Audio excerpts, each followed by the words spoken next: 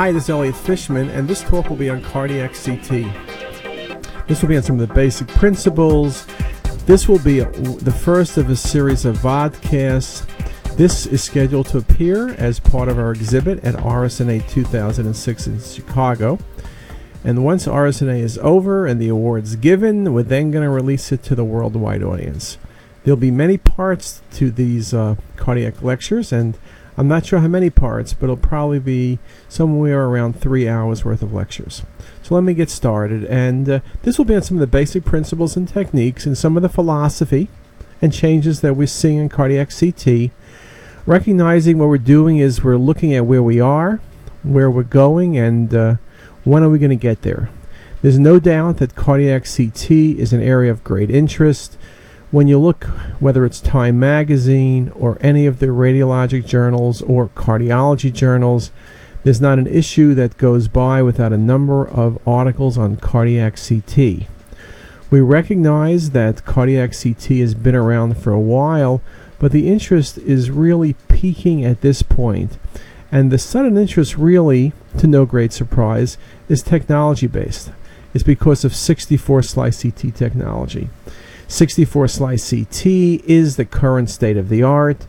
There's no doubt this state of the art is changing, whether it's a dual source scanner like the new Siemens definition or the new GE VCT modifications, or potentially other vendors with 256 slice offerings. Things will continue to change. What doesn't change is what it takes to do state-of-the-art cardiac CT, and that's high spatial resolution, high temporal resolution, and true volume data sets. And we'll speak about each of these. CT has rapidly progressed. I've used this slide in other talks, but again, you can see at 64 slice, the typical scanner rotates 3 times a second, slice thickness in the 0.5 to 0.75 millimeter range. Our spacing is every roughly 0.4 to 0.5 millimeters. And we're no longer getting hundreds, but are getting thousands of slices. When you do a cardiac CT scan and do 10 sequence reconstructions, you're talking about 4,000 slices. When you look at 64-slice CT and, to a less degree, 16-slice CT, one of the key features that becomes important in cardiac imaging is the ability to deliver contrast and acquire data at a very fixed point. One of the things to recognize is if you're doing liver or pancreas or kidneys, you could be off 5 or 6 seconds and get an exquisite study. With cardiac CT, if you're off more than 1 or 2 seconds, it can be a disaster. So the coupling of contrast delivery and data acquisition, always important, is paramount when you're doing cardiac CT. Another important thing to recognize is we're looking at vessels in the 4 millimeter range, things that are the size of a string of spaghetti, and we're trying to define 50% or greater stenosis. Well, to do that on a vessel that's coming in and out of plane, you need isotropic resolution because you need to visualize the vessel in many planes, and 64-slice CT scan does this routinely. As I mentioned, since I'm doing this for RSNA, and you'll be listening to it after RSNA in December, some of the state-of-the-art will continue to change over that week in November, and recognizing, of course, that cardiac CT is really what's driving all of CT these days, and recognizing that the future is in part predictable and in part unpredictable, we can and will make several comments about some of the new directions as I go through this series of talks as well. Now, if you go back to coronary artery CTA, some people actually were doing it 4-slice. At 4-slice CT, it was difficult to do, but you recognized if technology would get better, it was indeed a possibility. At 16-slice, a few select institutions were doing it, and there were some published results. If you did everything correct and you eliminated the patients whose studies were not perfect, then you could do up to about an accuracy of 70%. Again, it wasn't great, but it was exciting, and it surely told you that there was more to come. At 64-slice CT, it's truly a strong clinical tool, and whether it's in academic centers or in private practice, it's something that's rapidly becoming part of the diagnostic armamentarium for all of us. When you look at the literature, It's important to recognize, of course, the literature has the difficulty of trying to keep up with changing technology. With journals running typically 8 to 16 or 18 months behind from the time of submission to acceptance, it's not a surprise that the journals tend to lag technology. And so a lot of what we speak about, a lot of what we understand is almost like what we see and what we hear, not only what we read.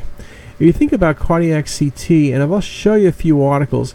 Here was an article, 2004 Radiographics, a very nice article, and the authors commented to a great degree on some of the problems with cardiac CT and coronary imaging in particular.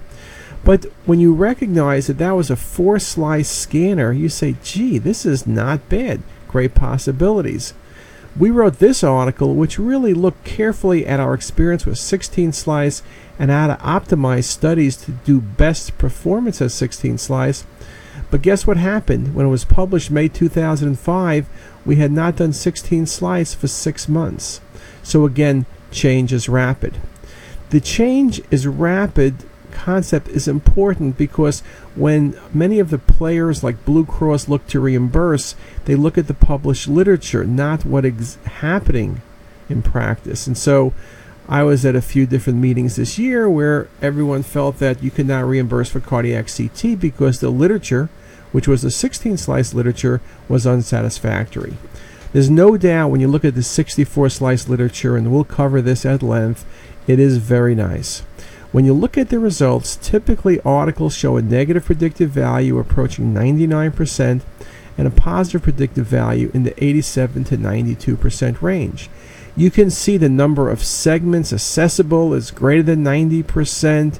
You can see the specificity and negative predictive value are as high as 95 and 97% in this one article.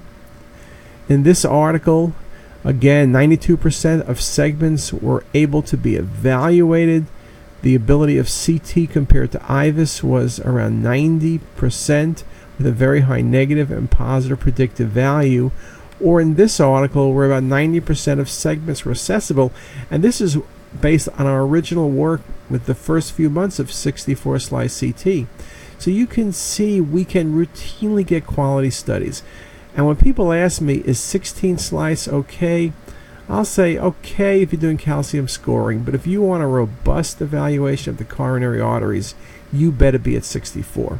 And many of the manufacturers have heard this because they're only going to pay at 64-slice or better. Now, as much as we like to emphasize the technology, whether it's detectors or slice thickness or rotations or spatial resolution, it's important to recognize that this is critical, but it's only one feature.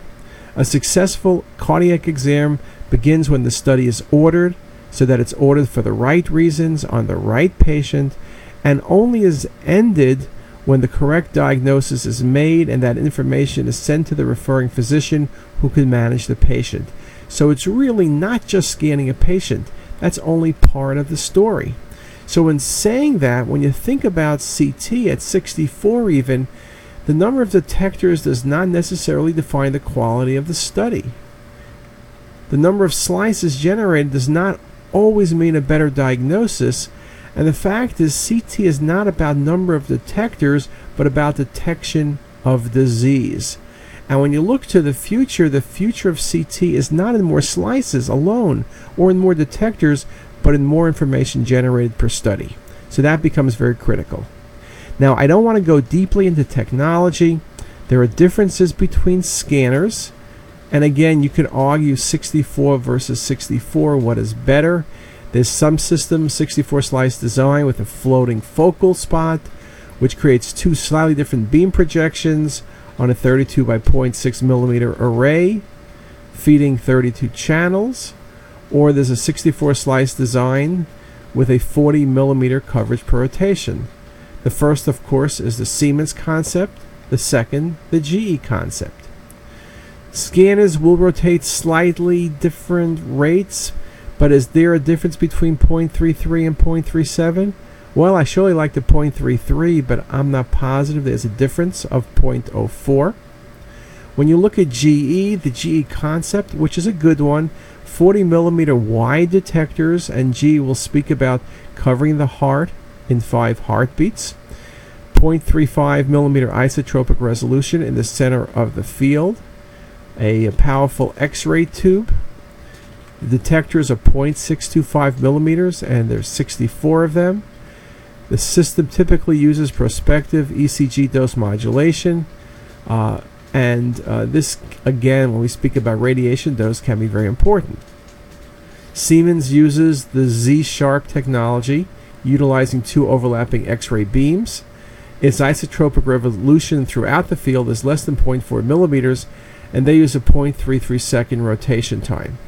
You can argue which technology is better, which is novel, which is unique, but both of them, based on the literature, acquire excellent data. Again, to date, most of the data published, probably 90%, is on Siemens scanners. There's no doubt, whether you like Siemens or GE or one of the other companies, Siemens has really driven the way in cardiac CT scanning.